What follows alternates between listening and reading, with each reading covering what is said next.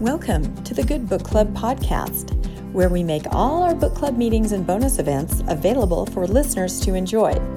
In this bonus event episode, we have a fascinating discussion with the wonderful, multiple award-winning author Lorelei Kay about her book, From Mormon to Mermaid, One Woman's Voyage from Oppression to Freedom. Lorelei shares stories from her life, discusses her faith journey, and even reads a passage from her book. We absolutely loved getting to know Lorelei better, and know you will too. She's a bright, vivacious, energetic person who is full of life, a true mermaid. This bonus event was held on Tuesday, May 2nd, 2023. Hi, everybody. Welcome to the Good Book Club bonus event. And as you can see on our slide here, it actually says, welcome members. Because we have an amazing person on with us tonight who has written a book that has a lot to do with mermaids that we're going to talk about. So this is our bonus event. It is Tuesday night. It's May 2nd, 7 p.m. And we're just all very excited to be here. Let's move to our next slide. Awesome. All right. So tonight we are going to meet with Lorelei Kay. And she has written a wonderful award-winning book. Can we take it back to the slide right before so we can? Start. There you go. Yeah. She's written an incredible book called From Mormon to Mermaid, One Woman's Voyage from Oppression to Freedom. And this book has received several awards, it seems like through the years even, and very recently, and Lorelei can tell us more about that, just recently another award. So people are just loving this. It was published several years ago, but people are just loving reading this. So we have the amazing Lorelei Kay here with us tonight, and I'm going to read her bio very briefly, and then we will just dive right in. Sounds good. All right. Lorelei Kay. A mermaid at heart, Lorelei Kay is the author of the multi-award-winning memoir, From Mormon to Mermaid, One Woman's Voyage from Oppression to Freedom. Lorelei grew up in Salt Lake City in a faithful Latter-day Saint home. She attended Brigham Young University and was sealed to her husband for time and all eternity in the Los Angeles Temple. Lorelei's transformation began when her bishop called her to teach gospel doctrine, the scripture class for adults, which included the Bible, Book of Mormon, and Doctrine and Covenants, which is church history. Like anything else her bishop asked her to do, she put her whole heart and soul into it. As she continued to study and pray, she began to realize the depths of problems and complications in Mormon doctrine and history, and that is when all halibut broke loose.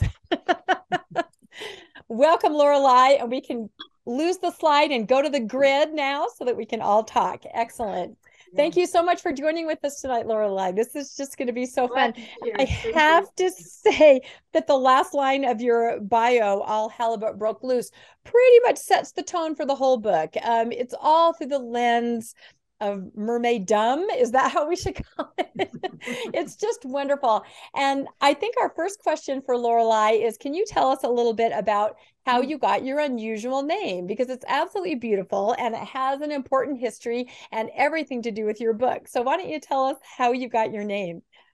Okay, well, when my father was serving in the Army in World War II, he was stationed in Italy. And while there, he heard the story of the Lorelei, the mermaid that perches in the River Rhine in Germany. So I guess it's kind of famous more there than here, probably. And so once he came home, 9 months later, he named his firstborn Lorelei. So that's how that came about. And when I was a kid, I was embarrassed about that name because, oh my gosh, have you seen those mermaids, those half-naked women? Well, I was a very stalwart little Mormon girl, and it was just very embarrassing to be named after a mermaid. So I was quite embarrassed. But as I got older, I finally decided to embrace my mermaid heritage, especially when I wrote this book. So I tapped into it and used analogy of mermaid all the way through the book to kind of get it all to hang together. That was probably pre Little Mermaid, Disney's Little Mermaid. Otherwise, you'd have been thrilled to be named after a mermaid. Probably. That's true. Now mermaids are a really big deal, but it's a little, yeah. So what changed? What made you become a writer? Well, my father was always a writer. He sat me down and helped me with my first poem, and that's when I was hooked. He actually wrote a book on the Book of Mormon. He was quite in our family's eyes at least, quite a theologian, scholar of Mormon history, of doctrinal history, and was always writing and working on projects. And I always considered myself a writer, but I hadn't really done that much with it, although I did attend BYU on a scholarship in journalism and enjoyed those writing classes. So how did that turn into this book? Book, yes. Is this your first attempt at writing, or were you doing things prior to this, and then you decided I've got to do a book? Well, I was at a resort once when I was single. Obviously, that temple marriage, time of all eternity, kind of washed away, shall we say. So while I was single, after I became single, I went to some resorts, and a lot of people that were very interested in the very unique doctrines in the Mormon Church. They were quite, what is the word? Stupefied and enthralled. And so I kind of got a reputation as I attended more and more and got to meet more friends there. Tell us about this, tell us about that. And then one day, one of the guys said to me, you should write a book and call it From Mormonism to Mermaidism. And we all kind of laughed. But, I guess it kind of stuck in the back of my mind. And I started writing it, but it was 10 years in the writing. I say 10 years in the writing, 50 years in the living. The funny thing was, I had a real trouble with the title, because when he said Mormonism to Mermaidism, well, that doesn't quite work, does it? So I called it, for quite a while, it was called A Wave Washes Up. And I belonged to the Writers Club here in the high desert. And in the critique group, one of the members said one day, Lorelei, you should reconsider the name of your book, the title, because people won't know what A Wave Washes Up is about. And I thought, what will I call it? What will I call it? And here it was staring me in the face all the time, just what he had said, except shortening it from Mormonism to Mermaidism, from Mormon to Mermaid. And once I realized that was the name, and it was a very good change. So I'm very happy that's the name of the book, because then I used the theme of an analogy of mermaid all the way through the book to hold it together. Yeah, that's what I was going to mention. It is wonderful how everything ties together and in just in a fluid, look here, I'm using the same kind of a pen in a very fluid way. You kind of get hooked, don't you? Yeah, I'm gonna get hooked. Oh my gosh, it's just gonna be pun after pun all night long. But no, it's beautiful the way you weave everything together with that theme, and it really does suit you so well and your life. So maybe, I think some of us have read the book, some of us haven't read the book yet, but are going to. Maybe you could just sort of briefly tell a little bit about your growing up. And then I know you were going to stop on a certain passage and maybe read a little bit to us that was pivotal kind of. So maybe just discuss up to that point. And then if you'd like to read that, and then we can start asking some other questions. But just tell everybody, your dad, very active, writing books about the Book of Mormon, very Orthodox household. And then there's you, this incredibly enchanting, creative mermaid. Well, in our house, everything hung on the doctrine of the Mormon Church. I mean, it was the way, salvation and the afterlife. It was a purpose of being here. It was the main thing that our parents could give us. We grew up, although my dad had attended BYU and graduated and was very educated, he hadn't done real well in job wise, and we grew up with struggling for money. But it was the gospel, the truth was the one thing that he could give his family, that my parents could give us, and it was the most valuable thing. And so to be worthy and to hang on, and of course also to get a scholarship to go to BYU, because so we worked hard in school, and we held our family home evenings, and we studied the Book of Mormon, and we always had family prayer. being thankful to live in the shadow of the temple in Salt Lake City. And my parents were both active. They both taught gospel doctrine at a different time. Kind of followed in that tradition a bit. In fact, when my bishop first asked me to teach gospel doctrine, this of course is many years later, and I was a single woman at that time, so it was really a big deal. The first thought was, oh, I can't wait to tell my dad. And then I realized, oh, that's right, because he had just passed away like a year before. And I know that he would have gone on the journey with me. I don't know what he would have ended up doing with that information, but we were always encouraged to study and learn. And he took the Book of Mormon apart and he'd look at this passage and try to, make them all fit and work together and come up with interpretations, meanings, and to get the best insights out of it that he could. And that was what our family was about. That was the purpose of our lives. Lorelei, you were how old at the time you became the gospel doctrine? Because you went to BYU. You were married in the temple, I believe, if I remember right. And then you had children, and you all the way up till what age were you when this all happened? When you gospel doctrine teacher? I was in my 40s. Okay. Yeah. So you'd lived 40-something years all in the church up to the time.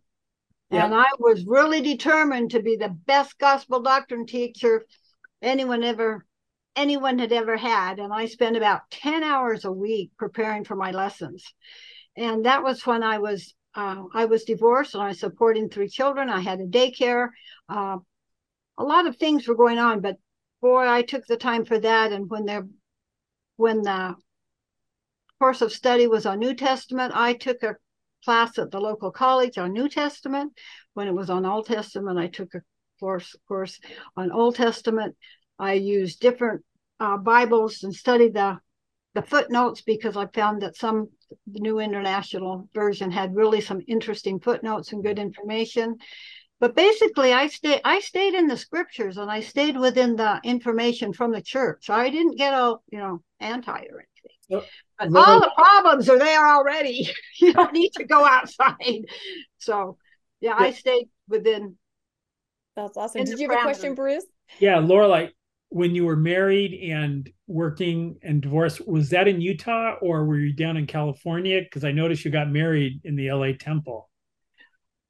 Originally, we were married in Salt Lake, and that was not in the temple. When my husband had my then boyfriend, he had a leave from the Air Force, and then he was going to go to Vietnam.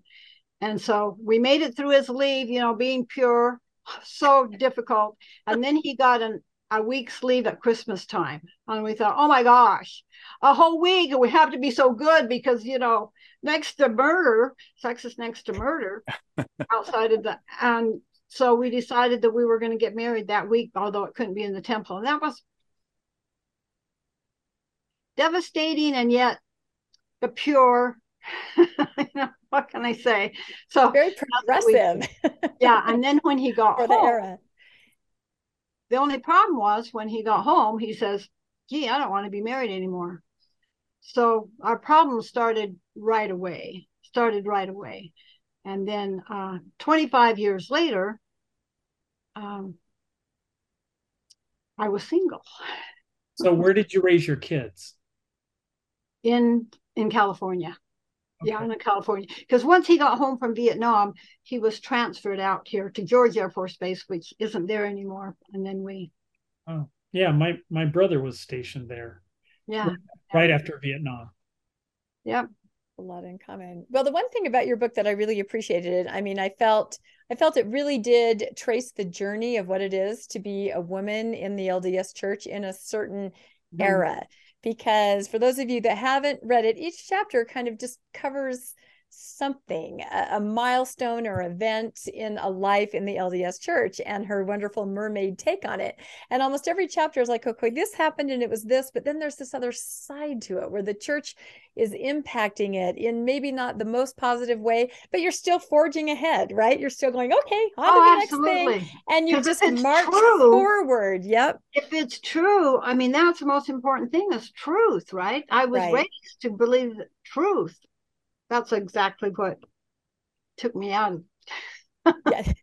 That's so funny. And the other thing that if you haven't looked at the book, what I really appreciate is she has basically a glossary in the back for someone who would read this book without any knowledge of the LDS church to explain, what is baptism? What is sealing? What is temple marriage? What is, why don't you talk a little bit about why you decided to put that in there? I just think that's the greatest. It's a wonderful resource for anyone. It makes it a very universal book. Well, the footnotes are there because as I was writing the book, I had a friend who was also, I left the church because of the kind of the same reasons, and he was writing the book. He says, the problem is when you write this book, people are going to say, well, this is the way you understood it, or your family just wasn't correct in this, or this is just a story. He says, you really have to footnote everything. You have to back up everything you say and make sure the references are right.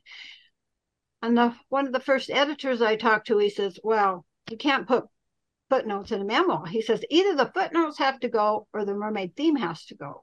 And I thought, well, excuse me. So worked with a different editor after that. But what I decided to do, at first I put the footnotes at the bottom of the page because I wanted to make sure that everything that I said that, this is what the Mormon church teaches. This is what the doctrine is. This is what the prophet said. This is the scripture that backs this up, the Mormon scripture. And I put it at the bottom of the page, but it didn't look friendly. It looked more scholarly. And so, I decided to put it in the back in two Appendix A and Appendix B, all the references that go with the different chapters, and then they're footnoted, then they're referenced back to the chapters. That's one thing in this big, huge award that I just got from Winning Writers. They really commended in their review because they say, as they say on Twitter, she's got the receipts. I back up every claim that I make about the doctrine.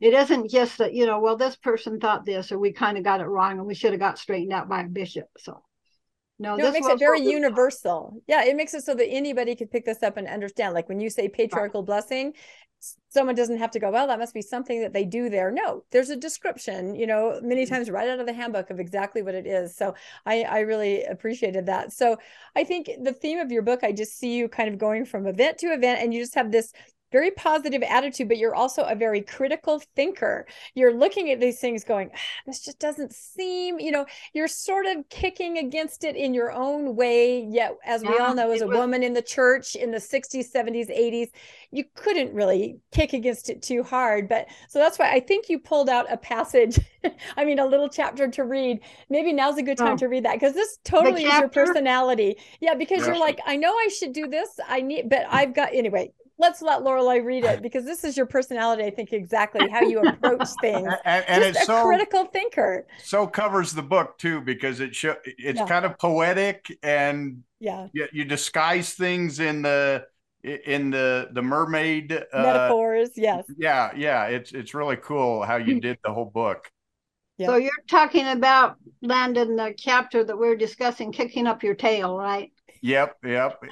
All my chapter heading, kicking up your tail. Our mermaids, yeah.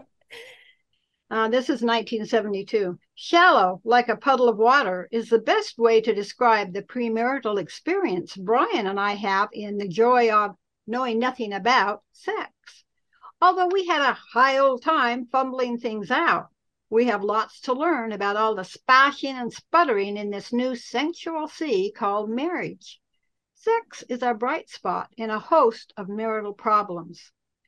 Brian's conversion to the church, Brian is the name I'm using for my ex-husband, conversion to the church hadn't stuck. Although at first we both accepted callings and attended meetings galore, now he says, whatever I do, it's just not enough. Do I expect too much from my former altar boy husband? Whatever the case, we really need to kick out those old inhibitions from out of our bedroom, which is just what my Italian husband has in mind when he suggests, you want to do what? I've never heard of such a thing. Could I? Should I? Would I? I hesitate. Mormon rules guard every aspect of our lives. And although I've heard some rumors, I have to be sure what activities must be locked outside our bedroom door. Can I keep my balance in the bedroom without slipping splat off the rock of Mormonism? Since bishops know all the ins and outs of the sexual rules, I make an appointment. Once I'm sitting across from Bishop Pritchard in his office, my hands clutch each other under his large desk, which stretches wide before us. Its gleaming surface dares me to defile its sanctity with talk of such intimacy. My question sticks in my throat. Dare I look him in the eyes? A smile flickers across his snow-white hair as he waits and waits. Finally, I just blurted out, Bishop, does God frown on oral sex? My face burns hot. What must he think of me? He hesitates and then leans forward against his desk as his lined face softens. First of all, he says, it's important to please your husband. Oh, you. My hands loosen their grip on each other and relax in my lap. But in the meantime, he continues, you should pray for him to overcome these desires. Mamma mia! 2 giant lobster claws click, click, click overhead, pitted one against the other, with me smack dab in the middle. One claw hangs over me, hissing, do what your man wants. After all, he's the important male. While the other claw chides me, but it's still sinful. And here's the kicker. While you're at it, it's up to you to get him to not want it. Chiseled under the lobster's underbelly is the real problem, accountability. My husband can be pardoned from enjoying the oral adventure. He's the guy, but the sin still sticks to me. Instead of enjoying the fireworks, I should pray for God to intervene and douse him with cold water. He enjoys, I pray. Either way, I'm still on my knees. Yay! When can my waves of passion be whipped into frothy peaks? Between prayers? But if my husband still feels the urge, my prayers have been worthless. Is God even listening to me? Or are my prayers stuck below the popcorn ceiling in our bedroom because I breathe them out by the same bed in which we break the rules? Hardly the questions that open the floodgates for sheet smacking, butt slapping, headboard cracking orgasms. Here you go. Anyway, this is the flavor of this entire book. It's just, so whimsically and wonderfully written about real experiences that people go through. Yeah, and yet, no, seriously, but then with the whole overarching concept of there's this high demand, high control element in your life that's directing everything that you do, to the point that you have to go in and ask a third party, is it okay? What's okay in my own life, in the my bedroom, intimate life, in the bedroom. Yeah. Exactly. So, and at that time you there kept were going. rules. Yeah, there were rules. Yep. Yeah, there were.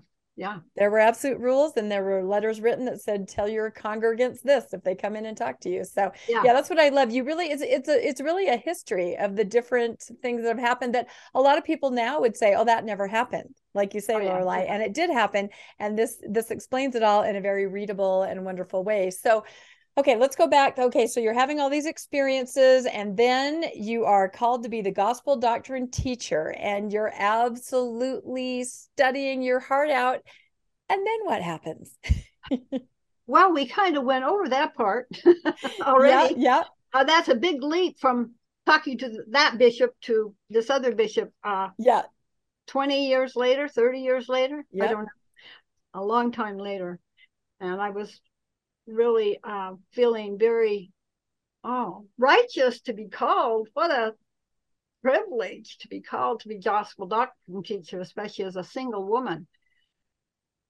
But I always tried to widen people's experiences and interpretations. And I got in trouble for that, but my bishop would back me up. And the Sunday school superintendent wasn't very happy. He, in fact, created a second gospel doctrine class so the people that didn't like mine could go into theirs. And I thought, that's good. Get those people out of here. But we had some really interesting lessons. You remember the time when the prophet was on, I should have looked this up. 60 Minutes? Larry King. Or Larry There King. you go. Thank you. Larry King. Yeah. And he made those statements about, well, I really, can get man become God. Well, I really don't know that that's the case. We really don't talk about it. I don't know. The prophet says. Well, that week, my gospel doctrine lesson was on following the prophet. And it said, get some current quotes from the prophet and bring to your class. And I really prayed about that because I thought, this is really, but that's what the manual said to do. And so I did. I brought up the interview with Larry King, and someone said, in fact, it was Sunday school superintendent's wife. He jumps up and says, "This isn't right. You shouldn't be talking about this. We were supposed to, be sticking to the scriptures." And I says, when I held up the manual, I says, "This is what the manual says for this week," and I read it right out of it. But that's what we're supposed to be talking about. After I was released, one woman came up. Soon after you said that? No, actually, I talked for about 4.5 years. 4.5 years. I got away with a lot. I mean, looking back, I really got away, but I just pushed it as far as I could. A woman said to me afterwards, I always enjoyed your class so much because I always got new insights. I thought, well, that was the idea, because the problem with the manual is they give the manual and they say, this is a reading assignment from this chapter, and then the manual would pick out these 3 scriptures and say, and this is what it means. But I did this dastardly thing. I'd read the whole assignment. I read all the scriptures, that whole chapters that we're supposed to read. I didn't think that they thought we would do that. And I thought, well, that's not what the scripture's about. That isn't what it's about. And some of those things I did share in the class, and some of them I just couldn't. But I lasted a long time. Yes, if anyone else has a question, let's just go ahead and open it up. I think we've directed it long enough. I think Bruce does. Go ahead. Yeah, I'm trying to remember. I stepped away right after my mission. Wasn't it quite unusual for a woman and a single woman to teach gospel doctrine? No priesthood authority. I've talked to my brother, and he would call me and I said, "Where are you at?" And he says, "Oh, I'm in the foyer. There's a Relief Society meeting, and they have to have a priesthood holder in the building." And I'm going like, all these 50, 60, and 70-year-old women can't be in a building alone without a guy there supervising them. But he was off on the other side of the building talking on the phone. So it hit me if they got into mischief, he wouldn't know. Yeah, but it hit me that you being a gospel doctrine teacher was kind of unusual. At BYU, I had I believe it was the first Book of Mormon teacher that was a woman. She was a department person, and she told us, she was the first woman to teach religion, Book of Mormon at BYU, which is just down pablum, but it was very interesting. Yeah, it was unusual. My bishop, I had a good bishop at that time. He thought a lot of me. I thought a lot of him. I'd go to him sometimes with questions. I says, well, what about this? What about this? The manual says I'm supposed to say this means this, but it obviously doesn't. And he just says, so what are you going to do? And I says, I'm not going to teach it. I won't say that the manual says it means something that it doesn't. So I wouldn't teach it. So I would go to him and talk to him about some of the issues. And so he really supported me for a very long time. 4.5 years is a long time. Was it a particular incident that got you released from the teaching position, or was it just, time? I think it was kind of a buildup. Some of the things that I would point out and some of the new insights that I would bring. One of the items that came up was, oh, don't you love it when something just flies right out of your mind? Happens all the time. I've been thinking about the last few minutes if I should share it or not, and then I go to share it and I can't think of what it was. Oh, I know. There's a scripture, and someone that remembers the scripture better, but there's a scripture that talks in the Bible about this book, and the church says this is the book about coming forth of the Book of Mormon. That's what the scripture is. It's a book that's going to come forth, and we're talking about the Book of Mormon. But when you read the whole thing, the people, they're devastated, and they've gone through all this war, and they need consolation and advice from their prophet. And I says, it would be like these days if we had huge earthquakes and terror, and we're all holding on to our babies, the ones that of us are alive, and go to hear what the prophet says and the advice. What can you tell us to do? Where is God and all this? And the prophet says, in 2,000 years, there'll be a book.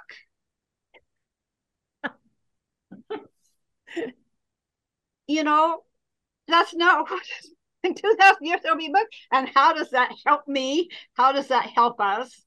So what I said that in the class, but I said, and so obviously there are dual meanings. I had to give church the dual meaning, but that's not what the scripture is about. If you read the whole thing, and every week there was something like that, and I taught for a very long time. Though only one time someone did get up and rush out, and actually I was on very solid ground then. I just happened to mention about multiple gods. I mean, that's no big deal in Mormonism. Everyone's going to become a god. There's multiple gods. Joseph Smith and all the apostles and all there's uncle gods. Well, I didn't say uncle gods and cousin gods, but I did mention multiple gods. And one person got up and says, this is heresy, and bolted out and went right down to the bishop's office and says, you got to release that woman. She's a heretic. And see, that's just Mormon doctrine, multiple gods. The next week, the bishop came in the class. Well, he talked to me after. He says, he's a new convert. Obviously, the missionaries didn't do a very good job. That's not in the discussions. The milk before meat. Multiple he gods. had not heard the meat yet. Yeah, you're in the wrong church if you don't believe in multiple gods. But that was the biggest. But the bishop came in the next week and said, you have a very dedicated gospel doctrine teacher, and she really studies, and what she was saying was correct. So he backed me up. But there were just a lot of things that some people were uncomfortable with, because I didn't really follow. Well, I followed the manual. In fact, I followed it as well as I could. The manual says at the end, bear your testimony that the church is true, and the gospel, and the prophet and the bishop. And I got to the point where I just couldn't do that. But I had to, do something. And so I bear my testimony at the end and says, brothers and sisters, I encourage you to read the scriptures and study and pray. And I bear my testimony that if you read the scriptures and study and pray, it will change your life, because it's changed mine. Very subtle. I like that. So how long after? Go ahead. I was going to say, so how long after you were released did you finally just completely step away? Was it pretty instantaneous from all your study? Pretty well. By the time I was released, I was pretty well gone. In fact, a guy that I was dating one night said to me, he says, because we always talked about scriptures. He really liked to talk about scriptures. He helped me a lot with my gospel doctrine class. He says, you've got one foot on each two shores, and they're moving further apart. You're going to have to make a decision. I burst into tears because I wasn't ready to leave the church, but it wasn't long after that. And then I was released and got harder to go. And then I heard about this wonderful woman minister in Riverside, which was an hour away. And she was even a beautiful Black woman, which made it almost more tantalizing to me. You know, that was really reaching outside of Mormonism. And I drove an hour each Sunday and attended their services and just really loved it. So have you had coffee or a drink with any of the people that were ever in your Sunday school classes? No, they don't really talk to me. The only one who does was the one counselor that really helped me when I was going through my divorce. And he had been the stake mission president. And while he was stake mission president, they baptized more people up here in the high desert than anyone ever had. Well, the only problem was before he ever got married, he struggled with male attraction. And the bishop says, but if you marry a good Mormon woman, God will take the feelings away from you. So he joined the church and God didn't take the feelings away. And he got married in the temple and God didn't take the feelings away. And so he likes to say the mission president that baptized the most was a very good gay man. And so he now lives more true to who he really is. And we're still in contact. He's in the book. Wow. That's amazing. Yeah. All right. Anyone else? Anybody chime in? Let's talk to Lorelei. Well, I'm really interested now in reading this book, mainly because I feel like the way you describe it, Lorelei, it's like I can actually learn about Mormonism while I'm also learning about your journey. And that just fascinates me. That really does. I just, this is very compelling when you describe the book. When I was outlining what I was trying to put in the book, I wanted to talk about as many of the doctrines as I could, but only as they had applied to my life, only when I had a personal story to tell. But living it for 50 years, everything, even polygamy, because my mother died, my father remarried. Well, you know, in heaven, he wouldn't even marry his second wife until he said, do you love Flora, my mom? And she said yes, because he had talked a lot about her. And then they'd get married because he knew these two women would be together in the afterlife. They'd have to get along, right? I mean, polygamy, that did influence our lives. The one thing that I almost put in the book that I didn't about that was that then there'd be a eternal threesome in heaven, but I decided maybe that was pushing a little bit too far. A lot of people think it. They don't say it, but they think it. So, yeah, yikes. Yeah. Well, that follows perfectly with what I was thinking when I read the book, is that you were so brave and so vulnerable to share such intimate things and to put a fun twist to it and to make it light. Sometimes it was just really, you're a breath of fresh air, and appreciated that kind of intimacy, and in all ways, you know, just your feelings. It just really made the book a lovely read. Well, I tried to keep it's a story, but the purpose really was to share these things about Mormonism that people don't know. Now, by the time the book was published, a lot of the information was available that hadn't been when I was writing the book. But it doesn't matter, because what the book, it still explains it's different to just read, this is the doctrine of the Mormon Church. But no, this is how it affects the lives. And I know, Rebecca, you say a certain era, but I don't know that has changed that much. I think this is the way women are treated in the Mormon Church. It's not just that era. This is Mormonism. This is the hierarchy of men making the rules and telling the women what to do and having to ask permission. Yeah, Lynette has her hand up.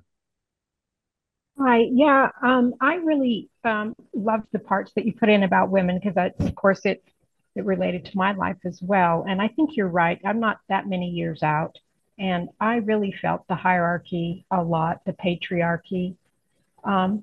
But I wanted to ask you a question. I think when you left the church, your parents had already passed on, and you don't really mention your siblings. How did they act when they found that you were out? And a little bit you mentioned your daughters, but I'd like to hear a little bit more. How did they react Okay. when you left? Well, my youngest sister, she's 12 years younger than I, but she had left by then, and she was very supportive when I was writing the book.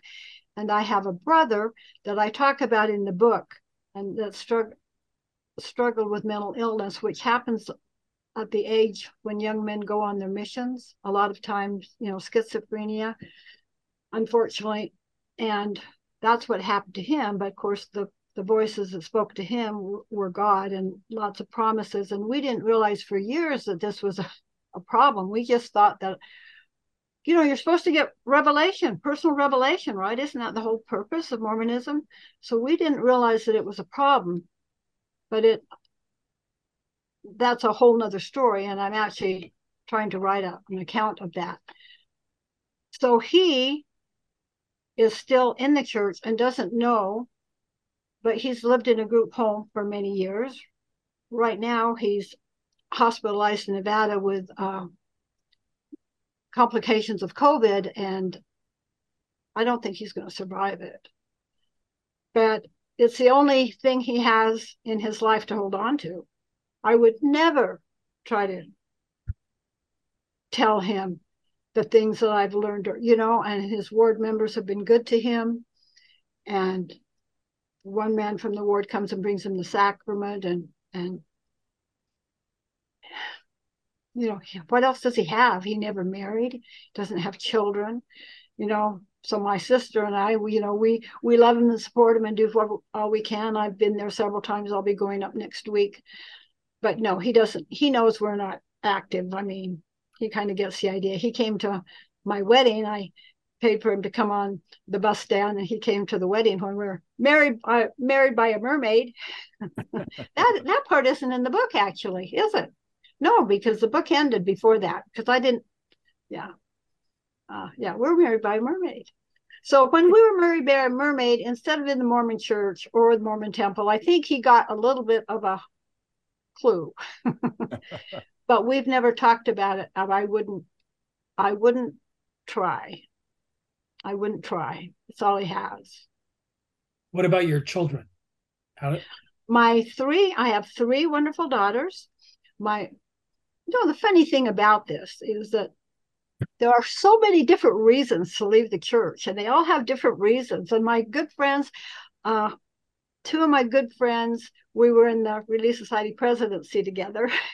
We've all left, and all for different reasons. There's so many reasons to leave. But my daughters, to get back to your question, my oldest daughter, she left because when she was at Utah State, she studied religion and how it impacts societies and people.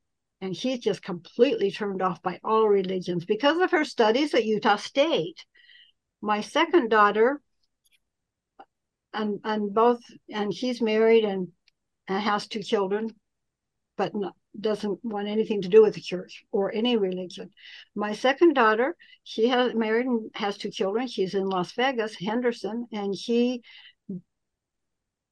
just kind of moved away. She had some good friends when she was a teenager, and so that was helpful to her. But all the stuff that happened with the gays and what the church, that's really moved her away. And my youngest daughter, who I really thought, well, she probably left because, she was still a kid at home. By the time I really left, the other 2 were off to college. And she said to me, I talked to her about once, I said, I'm sure you left because I left, right? Although I never talked to them about doctrinal things. I just never did. And she says, no, Mom, I didn't. She says, I never bought it. Even when I was littler, I always thought, well, when I grow up and go to college, I'm not going to go to church, but I'm not going to tell my mom. Okay, well, that's the thought. Rebecca, are you her daughter? I know. I was going to say that. That really resonates, doesn't it? Wow, that was me. And I thought Rebecca. that's the thought process of a young child. A teenager doesn't think, when I go off to college, I won't go to church, but I won't tell my mom. A teenager wouldn't care what your mom thought. This was a thought process of a very young child before she was even baptized.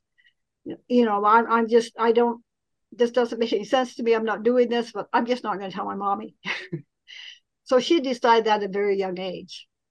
And so, although I don't think any of them have had their names removed, which, you know, so technically they're still on the rolls, but they're not Mormons.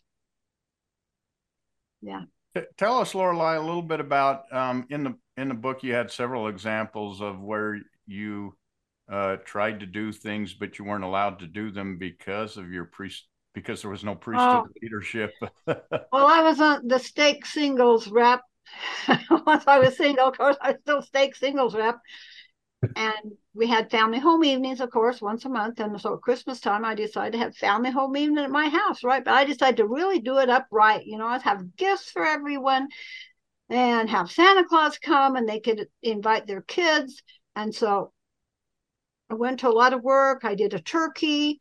I had all the food, had all the gifts, had Santa Claus come. It was a very successful. More people attended that family home evening than, well, of course, you know, it's Christmas and Santa Claus coming. At the end of the family home evening, we all went caroling at the bishop's house with Santa Claus. We took gifts to their kids. It was really fun. And then months later, I got a phone call from one of the gals in the single program. And she says, oh, I just got a call from, it was a super high counselor over the singles, who didn't have the guts to call me, by the way. He called her and said, you call and tell her that she is never to do that again. What? You tell her she's never to do that again. I says, why? And she says, well, you were in charge of it. And I says, well, of course I was in charge of it. That's why I was so successful. That's why I had such a good time. And I spent so much time with the house and everything, you know, getting everything ready, the Christmas decorations and the food and the gifts. And it's a lot of work. And she says, you can't do it again because a priesthood holder has to be in charge. It can't be a woman. So in other words, I can do it all. I can clean the house. I can arrange that. I can buy all the gifts. I never turned a bill in for all the gifts. You know, it's the church. Bought all the gifts, have everyone come, provide the dinner, the whole thing. But before we start, I need a man to say, we want to welcome you here in someone else's, you know, in Lorelei's house. But I want to welcome you here. And at the end, after we've all had such a good time, the man has to say, okay, we're all glad that you could come. See you next time. Wow. I thought, you don't have to worry about, I'm never doing it again. Not a problem here, sir. No, but that's the same story as my brother being in the church while Relief Society was having a meeting because they had to have a man there because a bunch of 50, 60, 70-year-old women couldn't be alone in a building by themselves. But there were men there, right? It was a single. Oh, there were men there, but they weren't in charge. They weren't in charge. They just weren't assigned. They weren't in charge. I welcomed everyone. Right. I said, here's Santa, here's your gifts, have the food. I cleaned the house. I cooked the turkey. I did it all. No. A man has to say welcome. It would seem pretty obvious Santa was presiding. I should have told him that. And that's not the only time that happened to you. You were shutting down programs right and left just by being you. Right. The other story about the speaking, that one got me even almost more than one party. The women's conference of all things. Yeah. No, tell us about that. Conference. That's not a woman, a singles conference. That was the same high councilman. You know, and what I've learned, you know, there are this type of men in the church and the doctrine supports them. There are good men too. There are but that's, you know, good people and bad people. But the doctrine, unfortunately, supports if a man wants to really be I won't say. I think the technical term is asshole. That's there you go. Let's come all the terms right here. I'm trying to think of the mermaid term for that. Shell of a bitch, something like that. I don't know. The doctrine will support him is the problem. But I was asked to speak at a singles conference in Big Bear. They had this big singles conference every year in Big Bear. They rented it'd gone on for, I don't know, 20, 30 years. The church owned the property. It was a big deal. And a woman was in charge of it because couldn't find any men that would do it. So she was in charge every year, and she called me and she says, I'd like you to be a speaker. I hear what a good gospel doctrine teacher you are and how everyone likes your classes. Some of the people from the singles would come and attend my class just because they really liked it. And I says, great. And she says, oh, and by the way, get 2 priesthood leaders to come with you to speak. Okay, no problem. So first I asked the bishop, will you come and speak at our single conference? Of course, I had it all written out on a paper, the time and the date and the directions and everything. And so I'd be happy to. That'll be great. I'll have my counselor take over that Sunday and I'll come and speak. Great. So I thought, who will the second one be? Oh, I know. I'm going to ask the stake president. And so I asked the stake president. He says, oh, I'd be happy to, except my son's going on a mission and we'll be in Utah for his, what did they call it again? Farewell or something or like going that. into the MTC. Yeah, MTC. Thank you. It's been too long. It's been too long. And so I can't. So I asked the next counselor, and I had the same thing all prepared. And he said to me, oh, I'd be happy to accept. And there was a reason that he couldn't family. So then I thought, well, the high councilman over the singles would really be the person, right? Not knowing that he was the term that we already mentioned. And so I made an appointment because, of course, you have to make an appointment to talk to these people, right? You have to make an appointment through the secretary. Can I get a time slot that's convenient to meet? So I did. And he was just kind of cool about the whole thing. He says, I'll have to let you know. Okay. Don't take too long. Conference coming up. One Sunday, a couple of weeks later, when my daughters were with their dad, and so I'm in the house, and the walls kind of eke loneliness when my girls are gone and when they're with the ex.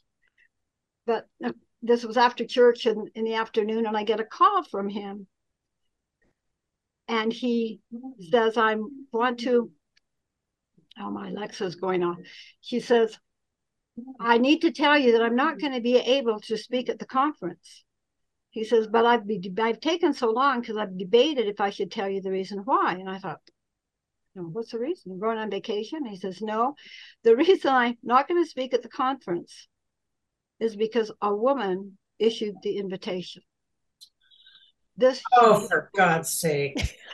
We love Karen. She just calls it how she sees it. Yeah, sorry. Like, that you can't make this up, Karen. I'm telling you, you can't make it up. You can't make it up. And this has to be handled by the priesthood. And then I said, I was just dumbfounded. And I said, are you telling me that you won't accept this because of my genitalia?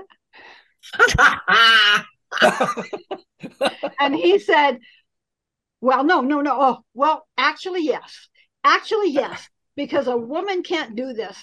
A priesthood has, and for as far as a woman leading this conference, she should be doing this either. Tell me her name. And I wish I would have had the guts to tell him to go to hell, but I gave him her name. And he said, don't you ask any other priesthood leaders either.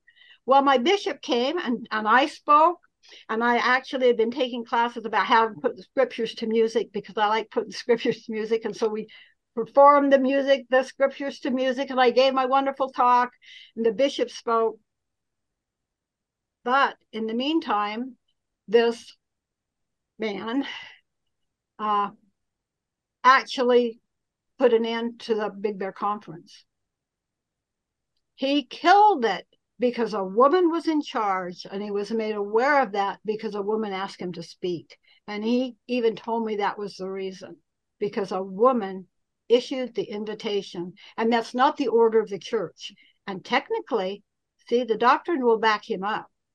And after that, the other counselor that I had asked, I ran into him at a sounds like a new hymn. I love it. The other counselor that I had asked, that at the time had no problem with it, until, of course, he had been informed you know, how outrageous this was. He was giving me, you know, this stern look. And I'm embarrassed to tell you this, but I actually apologized to him. But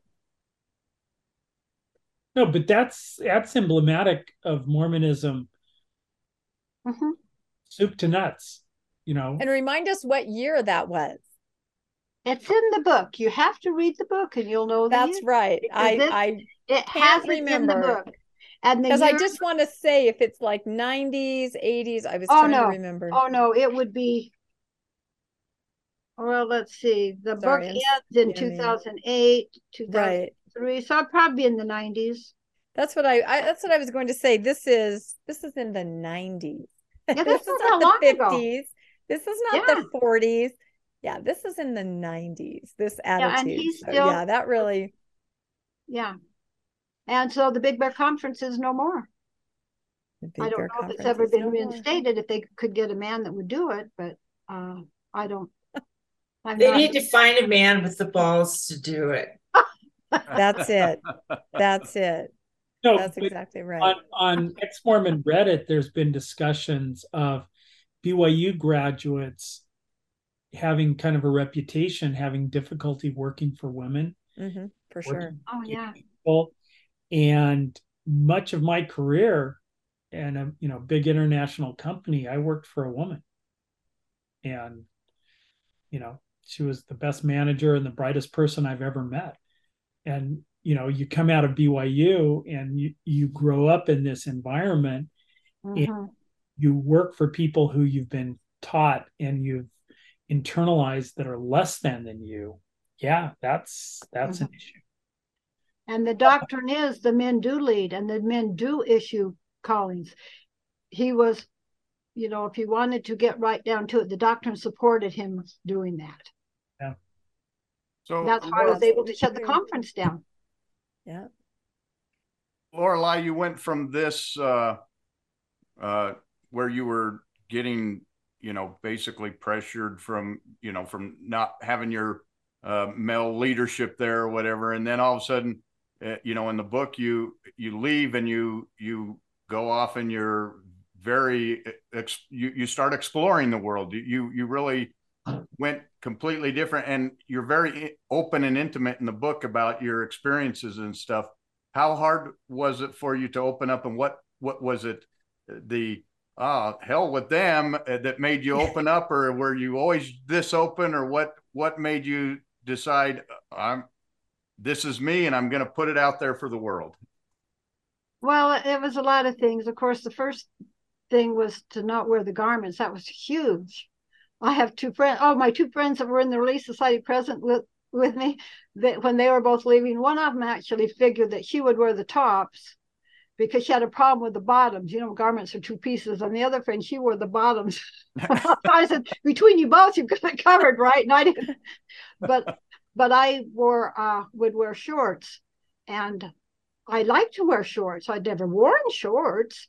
And my daughter would say to me, Mom, you're a mother. Why are you wearing those shorts? They're too short. And I says, look, I never wore them when I was 18. I never wore them when I was 28 or 38. I either wear them now or when I'm 80. You pick. So, you've arrived when your kids are telling you you're wearing immodest clothes. That's right. Oh, yeah. Mom, why are you wearing shorts? Well, I think they look kind of nice. So it was just step by step, and not wearing the garments and wearing shorts and becoming comfortable with making my own decisions for my own life. That's kind of a big deal. Oh, yeah. Yeah, Karen says. Oh, yeah. Yeah, it's just so important. I just want to know, why shorts? Why not fins? Yeah.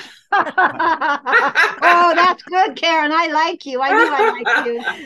Yeah, she's wonderful. I knew I liked you. That's excellent. Do we have any other questions or anything else anybody else would like to ask Lorelei? This has just been so much fun. I just want to say once again, this has been thoroughly entertaining, very enlightening, and I've got to make sure I can get this book. I do audiobooks, so I Oh. really, really want to read it. Yeah, I'm considering if I should get it on audio, because I know I listen to a lot of audio Oh, books. it's not on audio now?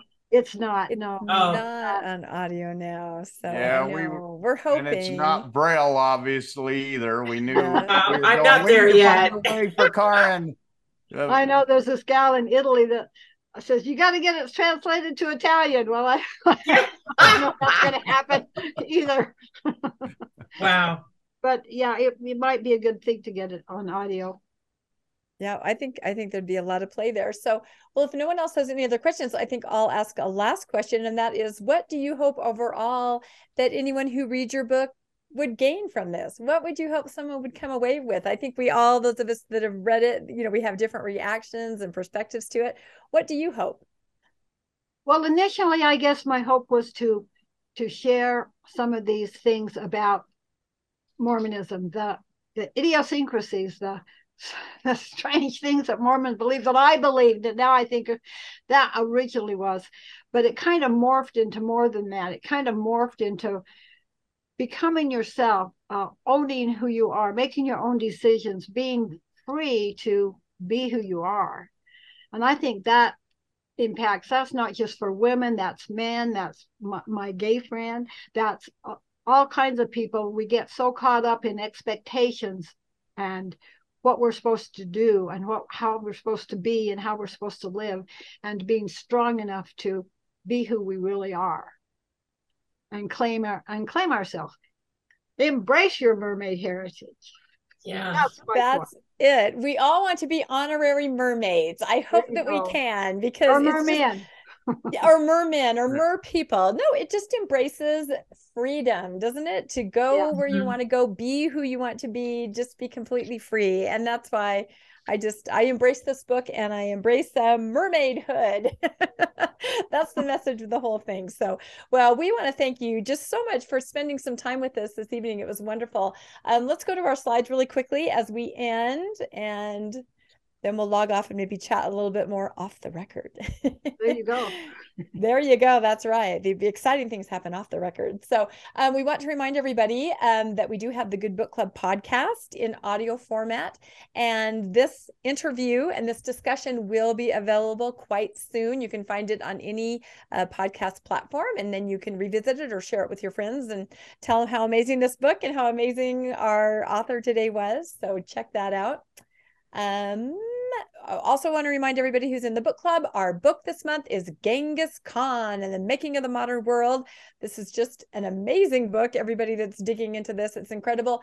Usually we meet on the second Sunday of each month at 11 a.m. Mountain Time, but because of Mother's Day, we've had to move it because we figured we'd have a lot of mothers mad at us or families mad at us if we stole their family member for book club. So we will be doing that on the 21st at 11 a.m. Mountain Time. So come read with us. It's extremely fun. And Bruce is going to be leading the discussion. So very exciting.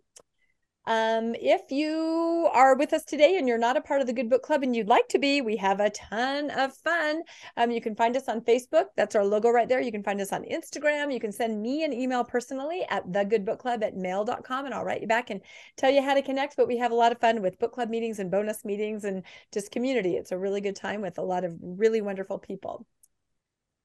And I think our last slide, second to last slide here. So I've been advertising this with a lot of beautiful artwork, you may have noticed. Now, this is one of my favorite ones. It is a mermaid who's reading. I like to think of it as a librarian mermaid.